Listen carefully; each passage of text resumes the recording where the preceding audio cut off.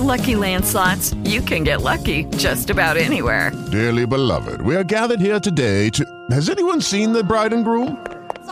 Sorry, we're here. We were getting lucky in the limo and we lost track of time. No, Lucky Land Casino, with cash prizes that add up quicker than a guest registry. In that case, I pronounce you lucky. Play for free at LuckyLandSlots.com. Daily bonuses are waiting. No purchase necessary. Void where prohibited by law. 18+. Terms and conditions apply. See website for details. Hello and welcome to episode 311 of the UK True Crime Podcast. I'm Adam. Thank you for joining me today. I haven't mentioned the mighty Leeds United for a while, for obvious reasons, but just thought I would throw it in early this week. I'm delighted that today's story was written by my friend and author Chris Wood. Thank you, Chris.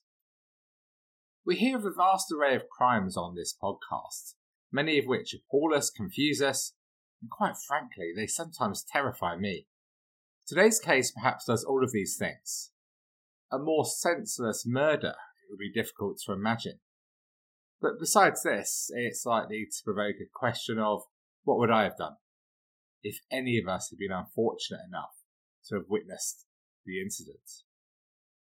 For this was not some underworld killing hidden away from public consciousness. Rather, an act of brutality carried out in the middle of the day in our capital city. No adverts today, so don't be sad, there'll be one next week. Before we start, I just want to thank quickly all my supporters at Patreon, especially the new members of our community there. That is Kate Pennell, Phoebe and Sean Davidson. Thank you so much for your support. Okay, so let's set some context for today's story with our Guest of the Month and Year game. Top of the UK charts was Jamiroquai with Deeper Underground. In the US, the top spot was filled by Boy Is Mine from Brandy and Monica. And in Australia, the fourth highest selling album this year were the Backstreet Boys with Backstreet's Back. Did it ever really go away? In the news this month, Hong Kong's new airport opened. The Mask of Zorro and Saving Private Ryan were released. The government announced a total ban on the use of landmines by the British military. And in Northern Ireland, the Dumcree conflict saw Jason Quinn aged 8, Mark Quinn aged 9, and Richard Quinn aged 10 killed when their home was petrol bombed by loyalists. Once again, there are no words for these actions which killed 3 young boys who had no idea why the grown-ups were arguing to such a level about the right or no right to walk down a road. So did you guess the month and year? It was July 1998. Today's story comes from Vauxhall Bridge in central London. There has been a bridge at this crucial crossing of the Thames since the early 1800s, and the modern bridge goes from Pimlico in the north to Vauxhall in the south. The south of the area, if you know it, is dominated by the Secret Intelligence Service's modern building. 56-year-old Herbie Williams was a retired transport mechanic. He was a gentle, church-going man, someone of upstanding principles and beliefs, respected by all who knew him. A devout Christian, Herbie was a man who personified calm. He saw the good in everything and everyone, and lived a life where he sought to improve the lives of those around him, whether they were known to him or not. Perhaps the most confirming indicator of these traits was Herbie's volunteering work, which he performed with the Southwark Victim Support Scheme, which, as you'll know, is the independent charity for victims and witnesses of crime in England and Wales. One fateful summer's day in 1998, however, would shroud Herbie's voluntary work in a cloak of dark irony, as he himself became a victim of the most devastating kind. On the 15th of July, Herbie was at Westminster Cathedral, where he prayed regularly. At around 12:30 p.m, at London's Victoria bus station, a woman boarded the 185 bus, which terminated at Lewisham. The woman made for the back of the bus and settled into the corner seat. But a short way into the journey, a man she didn't know boarded the bus, and he sat uncomfortably close to this woman, despite the bus being relatively empty at this point. The woman later said that, "I felt this energy from him which made me feel afraid to do anything that might upset him." Indeed, she was so afraid that she was not even prepared to ask the man to move off her jacket, which she'd sat on. This type of scenario is something that many of us have experienced, isn't it? To some degree or another. And her fear and trepidation to say anything to a stranger is an experience that we can all relate to.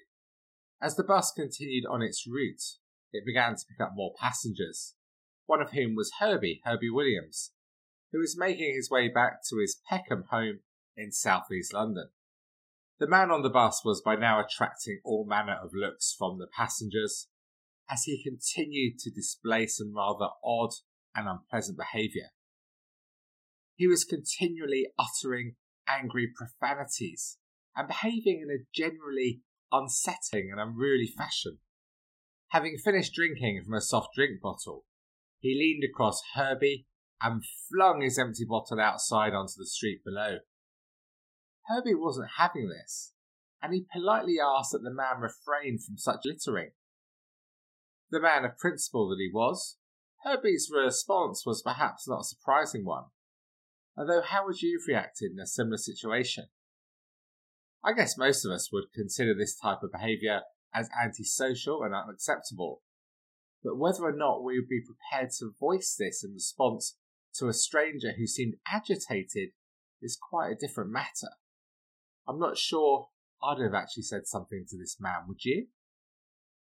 And the vast majority of the other passengers, there were 37 now on the bus, thought similarly, and decided to keep their heads down and just turn a blind eye to what was going on. Herbie's remonstrations with this man didn't have the desired effect. Instead, it only seemed to agitate the man further as his anger and hostility grew. "Leave me alone, I've got a knife, I'll cut you," he shouted at Herbie. The man was now shouting continuously. A barrage of abusive language filled the bus, and the passengers were filled with dread and fear at just what he might do. With this situation escalating, Herbie decided to get off the bus at a bus stop just after Vauxhall Bridge. This wasn't Herbie's normal stop, but at this point he just wanted to avoid any further confrontation with this man and wanted to escape the vitriol that was heading his way. At 12:44 p.m, Herbie stepped off the bus, but was immediately followed by the man who appeared loath to quell his angry behaviour. "Fight? Do you want to fight?" the man shouted at Herbie as he shuffled up the bus behind him. The two men stopped off the bus, and what happened next is captured on CCTV cameras just outside the Secret Intelligence Service building on the south side of Vauxhall Bridge. The footage shows Herbie trying to back away from the man, who was now brandishing the knife he'd earlier threatened with. The man appears to back Herbie against the wall, and a short scuffle ensued, during which time the man thrust forward and stabbed Herbie in the chest area. Stunned onlookers from the bus all witnessed this appalling scene and were now watching as the knifeman made his escape south across the Albert Embankment. One man who had seen the horrible events unfolding from the bus was 35-year-old David French, who decided to chase the attacker. Again, we've got to ask the question, having witnessed this, would you have chased the attacker? David did. He set off after the man he later described as a short man with a West Indian accent, a rough-looking face, wide eyes, and a beard. As he followed this man, he saw him throw something down into a bush, something of which we will come back to later. Only 5 minutes after the assault on Herbie, the attacker had managed to evade David French in the Vauxhall Gardens estate. "I couldn't find him, and I was really angry and disappointed with myself," David later said. Meanwhile, back on Vauxhall Bridge, Herbie had been receiving emergency treatment from the medical staff who arrived by the air ambulance. They actually performed open heart surgery on him at the scene. He was airlifted to the Royal London Hospital in Whitechapel, and he did manage to complete this journey, but tragically, it would be his last, as 56-year-old Herbie died shortly after his arrival at hospital. With the case having now migrated to murder, police were hopeful of a rapid conclusion and discovery of this man who'd behaved so bizarrely and brutally, all in the full glare of a horrified London public in the middle of the afternoon. Their earliest inquiries, however, proved frustratingly fruitless. Remember the item that the killer had thrown into the bush? It was no murder weapon, unfortunately. Instead, and rather oddly, it was 3 pairs of rolled-up grey trousers with waist sizes of 28 and 30 inches, both sizes deemed far too small to have fitted the man they were searching for. Of the 37 passengers aboard the bus that day, only 14 had come forward in the first few weeks since the murder, and the police were clearly keen to speak to the remaining 23 who may have had that crucial piece of information that they needed.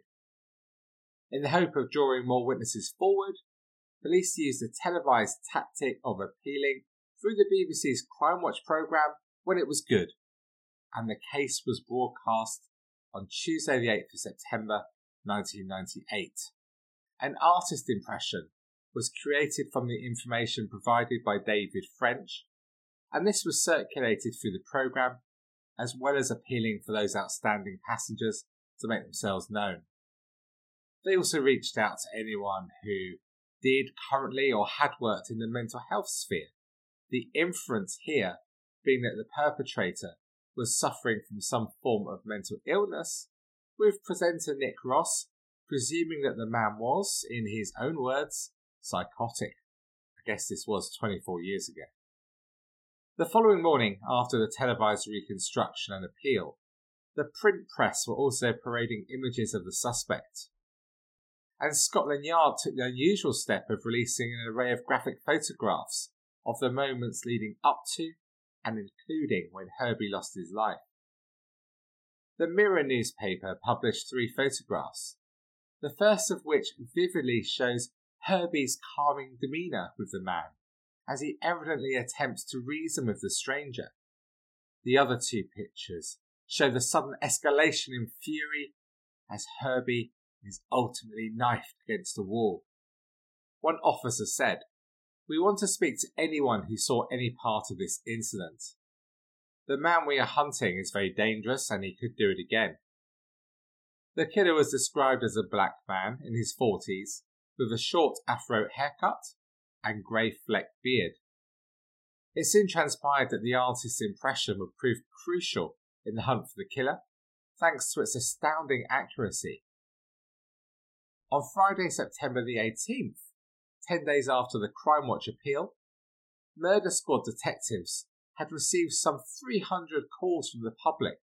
Such was the accuracy of the artist's impression of the suspect. Initially, 10 callers had all given the same name, but the police swiftly eliminated this man from their inquiries. Fortunately, however, the distinctive e-fit of the man had brought forward another name, that of Martin Gibbs, an unemployed 46-year-old of Kennington, South London. Police were able to arrest Gibbs in Brixton before hauling him in for questioning at Tooting Police Station. David French's description had been, according to the police, 95% accurate and played a huge part in Gibbs's capture, with David having also played himself in the reconstruction, which ultimately resulted in the case becoming one of the most successful in Crime Watch history. In a rather ironic and somewhat ghoulish twist in light of what would later happen, Gibbs was at this time known to harbour a strong grudge against the female presenter of Crime Watch, Jill Dando, who was, as you'll be aware, sadly a victim of murder herself in 1999.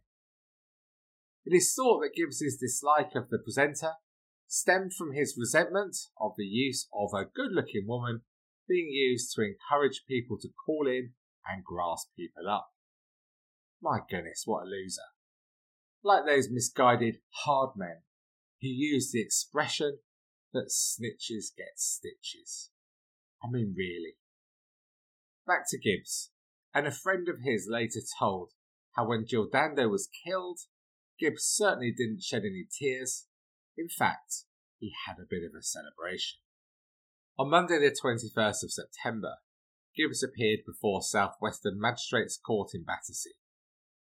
Here he was charged with Herbie's murder and remanded in custody until his trial date was set at the Old Bailey. This arrived 6 months later, in March 1999, with Gibbs charged with murdering Herbie Williams. Prosecuting Gibbs was Richard Horwell, QC. He relayed to the court the details of how Gibbs had followed Herbie from the bus before plunging a 12-inch knife into his chest. A more senseless and unnecessary loss of life would be difficult to imagine, he told the court. The principal witness was David French, the man who had followed Gibbs in the immediate aftermath of the attack. David recalled how an argument had broken out, and he'd heard Gibbs shout, "Leave me alone," and saw him digging around in his pocket for something. "I couldn't believe this man had stabbed somebody in broad daylight for no reason. I couldn't let him get away with it, and no one else was doing anything, so I followed him." Having pleaded not guilty, Gibbs's defence was based on the fact that he'd been drunk and they'd merely acted in self-defence as Herbie had provoked him. A brief look at the photographs and CCTV footage would obviously contradict this notion. Implausible as this idea certainly sounded, there is of course always the element of jeopardy that a jury may make the wrong decision. Thankfully in this case though, the jury took little time in establishing what they believed the truth to be, and in just over an hour they reached their verdict at the Old Bailey, which was that Martin Gibbs was guilty. The judge told Gibbs, "The jury has found you guilty of the murder of a decent man who was simply going about his lawful business." He ordered Gibbs to serve life in prison. The judge also expressed his admiration towards David French for the bravery he demonstrated. David was given £500 upon the recommendation from the judge, with the money coming from public funds for the extremely courageous and public-spirited way that he'd followed the armed and highly dangerous man. David was a former care assistant with Kensington and Chelsea Age Concern and originally came from Sierra Leone. Upon receipt of his money and a certificate, he said, "If I had to do it again, I would. Only this time I wouldn't lose him." Following the guilty verdict, the court was advised that the incident, unsurprisingly, had not been the first time that Gibbs had committed a violent offence. It was heard he'd a list of over 20 previous convictions, including wounding a former girlfriend with a knife, as well as carrying knives in public spaces on multiple occasions. It appeared that the escalation into murder was something that unfortunately had been very much a probable outcome in the case of Martin Gibbs. Detective Inspector Steve Peck said of the crime, "This was shocking, that a man could be killed in broad daylight in the heart of the capital over what began as a seemingly trivial incident on a bus. It is a dreadful waste of a life of a bus passenger whose public-spirited behaviour led to his death in a nightmarish scenario. It was made doubly shocking by the fact that Herbie Williams was a truly gentle man, a devout Christian. A more tragic and futile waste of life cannot be imagined. I hope Londoners can take reassurance that this nightmarish crime has been successfully detected and its perpetrator, Martin Gibbs, has been brought to justice." It seems that Herbie's selfless nature was a trait for other members of his family. Herbie's sister was at court. Gloria worked helping elderly people in the US. And outside court, she spoke in support of her brother's actions that day and emphasised that he'd been correct in trying to calm Martin Gibbs down. "My brother was right in speaking out. I'd have done the same thing. He was a cool and collected person. He would always walk away from a fight or an argument." Jerry Ford was the coordinator of the Southwark Victim Support Scheme, where Herbie had offered so much for his time volunteering. Jerry described Herbie as one of life's good guys. He said that Herbie was a very good volunteer, he was always available, and would do a huge amount of work, sometimes 2 cases a week, and he would travel anywhere in the borough, which not all our volunteers can do. He described Herbie as a self-effacing colleague who wouldn't say no to any request. In many ways he was ideal, because he came across as a dignified and calm person, which is just what victims need. We just knew little about this small area of his life, and it was only afterwards that we found out about his church going, his family and friends, and how well liked he was. And that should have been it. But unfortunately, you can never underestimate the greed of our friends in the legal profession chasing another payday. And in 2003, Gibbs would once again be made to appear back at the Old Bailey after a retrial was ordered. Following the decision, there had been a lack of medical evidence in the original trial. How can medical evidence matter to this verdict? Anyway, what do I know about the law when there are so many qualified people who seem to know it all so well? And that's just on Facebook. This time around, in December 2003, Gibbs claimed he'd acted with diminished responsibility. A different defence perhaps, but no different an outcome, as once more Gibbs was sentenced to life in prison, where thankfully, as far as I'm aware, he remains today, languishing in a prison cell. So what do you make of what we've heard today? It's another of those stories which feels to me almost impossible to comprehend. Does it to you too? I suppose maybe because we've all been in a similar situation and made to feel scared by the actions of strangers. I've been there on the tube a number of times, and it's a horrible feeling. After all, it doesn't feel fair, does it? You haven't done anything wrong, you're just minding your own business, so why should you be made to feel like this? Why should you be scared for your own safety? And it's the same with Herbie Williams, on a bus travelling home from a prayer session of all things. Something which, of course, he should have been able to do at ease. Instead, he encountered a man pent up with such agitation and anger that he would be unleashed so brutally upon his innocent victim, who lost his life on the streets of London. And although this was 24 years ago, as you've seen over the weekend and last week, there is still so much violence on the streets of London, so many innocent people losing their lives. Such indiscriminate violence as we've heard about today always feels shocking and troubling. That it should have happened to such a gentle man, intent on only devoting much of his life to helping others, only adds, I think, another layer of anguish alongside that painful feeling of waste, that such a good life should have been extinguished so pointlessly and abruptly in such brutal, public and harrowing circumstances. Our thoughts remain with the family and friends of Herbie Williams. Thank you so much for listening to this episode of the UK True Crime Podcast. And to discuss this story or any other aspect of UK True Crime, please head to Facebook and search UK True Crime. There's 85,000 of us who talk UK True Crime 24/7, 365 days a year. And to support the show, please head to patreon.com/UK True Crime. The most recent bonus episode, full-length bonus episode, was released last week. And also there you'll find loads of updates, behind-the-scenes stuff and competitions. For less than $1 a month, come and join us. You can cancel anytime. It's a great community. That's patreon.com/UK True Crime. Thank you again to Chris Wood for sharing this story with us. And so until we speak again next week, it's goodbye from the UK's 37th most popular true crime podcast host. So until we speak again next week, please do take it easy, despite all the others. And most of all, stay classy. Cheerio for now. With the Lucky Land Slots, you can get lucky just about anywhere.